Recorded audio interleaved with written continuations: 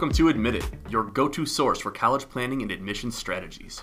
Hosted by me, Molly Manette. I'm the Director of College Admissions at College Dream Builder. And me, Terry Rummelt Jr., owner of College Dream Builder and Pinnacle Partners Financial Group. Students, it is our mission to provide you with tips and insight on how to get into your dream school. And parents, here's how to do it without breaking the bank or sacrificing your retirement. Hey guys, welcome back for another week of Admit It. I am Terry Rummelt, your host, along with the always amazing Molly Manette. Hello, hello. All right. This week we are going to talk about getting organized. Yes. Right now, Molly, you and I were talking just before we went live here that you've got a few phone calls from students saying they feel lost, a bit overwhelmed. They are just looking for some guidance on how to get back on track. Right. And so that's what we're here for today. Yep, definitely. And so where would you say a student should kind of start in this process with where we are today, end of August, early September? Right. Yeah, it's definitely that time of year. Like you said, I hung up with a student yesterday who is starting to feel the pressure, which is very normal for this time of year. You have, say, maybe, 7, 8, 9, 10 applications. That's typically what we recommend for students. So that's 7, 8, 9, 10 different forms to fill out, different essays to be writing. You have the main Common App essay, you have all your supplemental essays. So it's just a lot to keep track of. So this summer, and we've talked about this in previous episodes, we have been really focusing on finalizing college lists and working on the main Common App essay.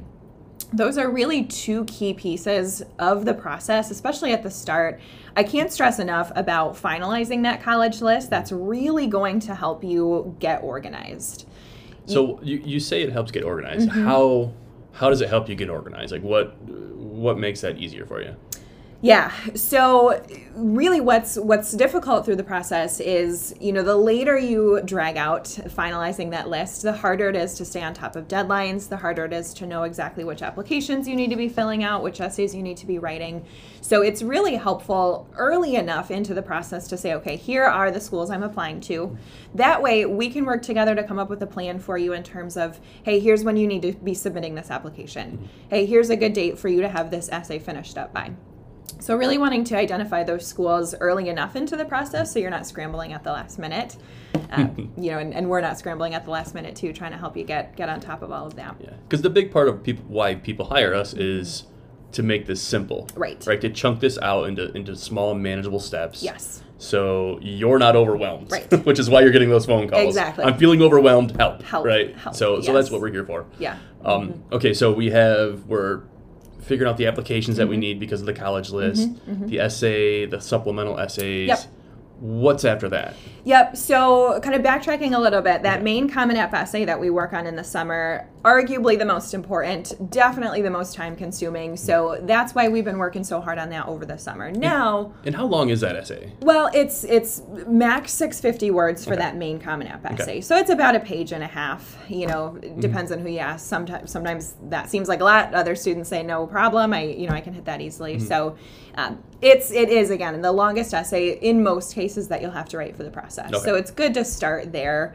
I find for most students, once you finish that main Common App essay, the shorter school-specific supplements tend to be a lot easier, more smooth sailing. Perfect. So that's too what I'm telling my students at this point is, hey, now that you've really taken the time to get the most significant, the most time-consuming part of the process out of the way, I know it can seem overwhelming looking at all of these supplemental essays that you have yet to write, but you have a good handle of the admissions writing process.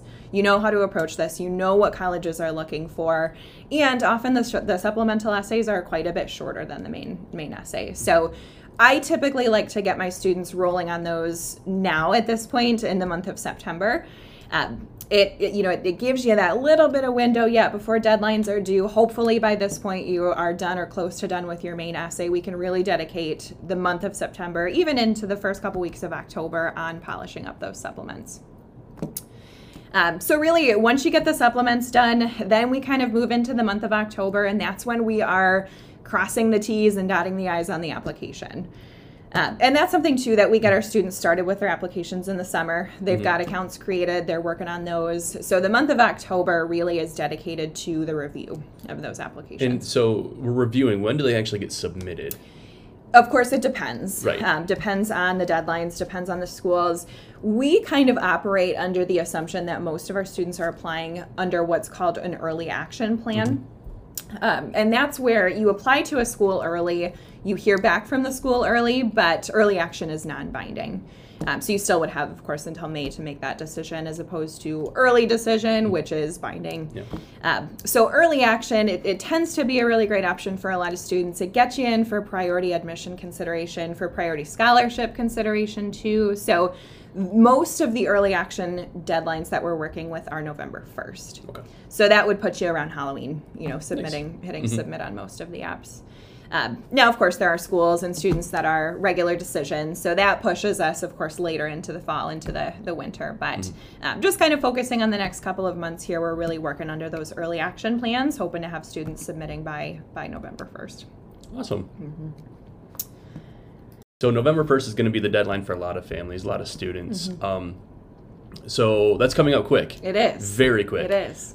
So if you are, a senior in high school and you're just feeling lost with the process, we have a special senior package just for you that we can help you through the process at a reduced rate, because you're behind the ball this time, right? So let's get you into the process, get you the help that you need in order to calm the nerves, especially with this whole pandemic thing that's going on right now. Everybody is a little bit off balance, a little bit out of whack.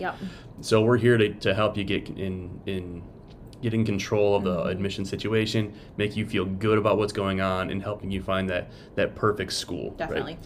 And mom and dad, if you're still stressed about how you're going to pay for it, we're here to help you with that too. Right. So I guess we'll just leave it with that. If you're looking for some help, we're here for you. Contact us at 616-466-5500 or email us, or message us on any social media platform, and we'll get you a free meeting to see how we can help, or if there is any help, or if you just need a quick little guidance and send you on your way, whatever it might be. Absolutely.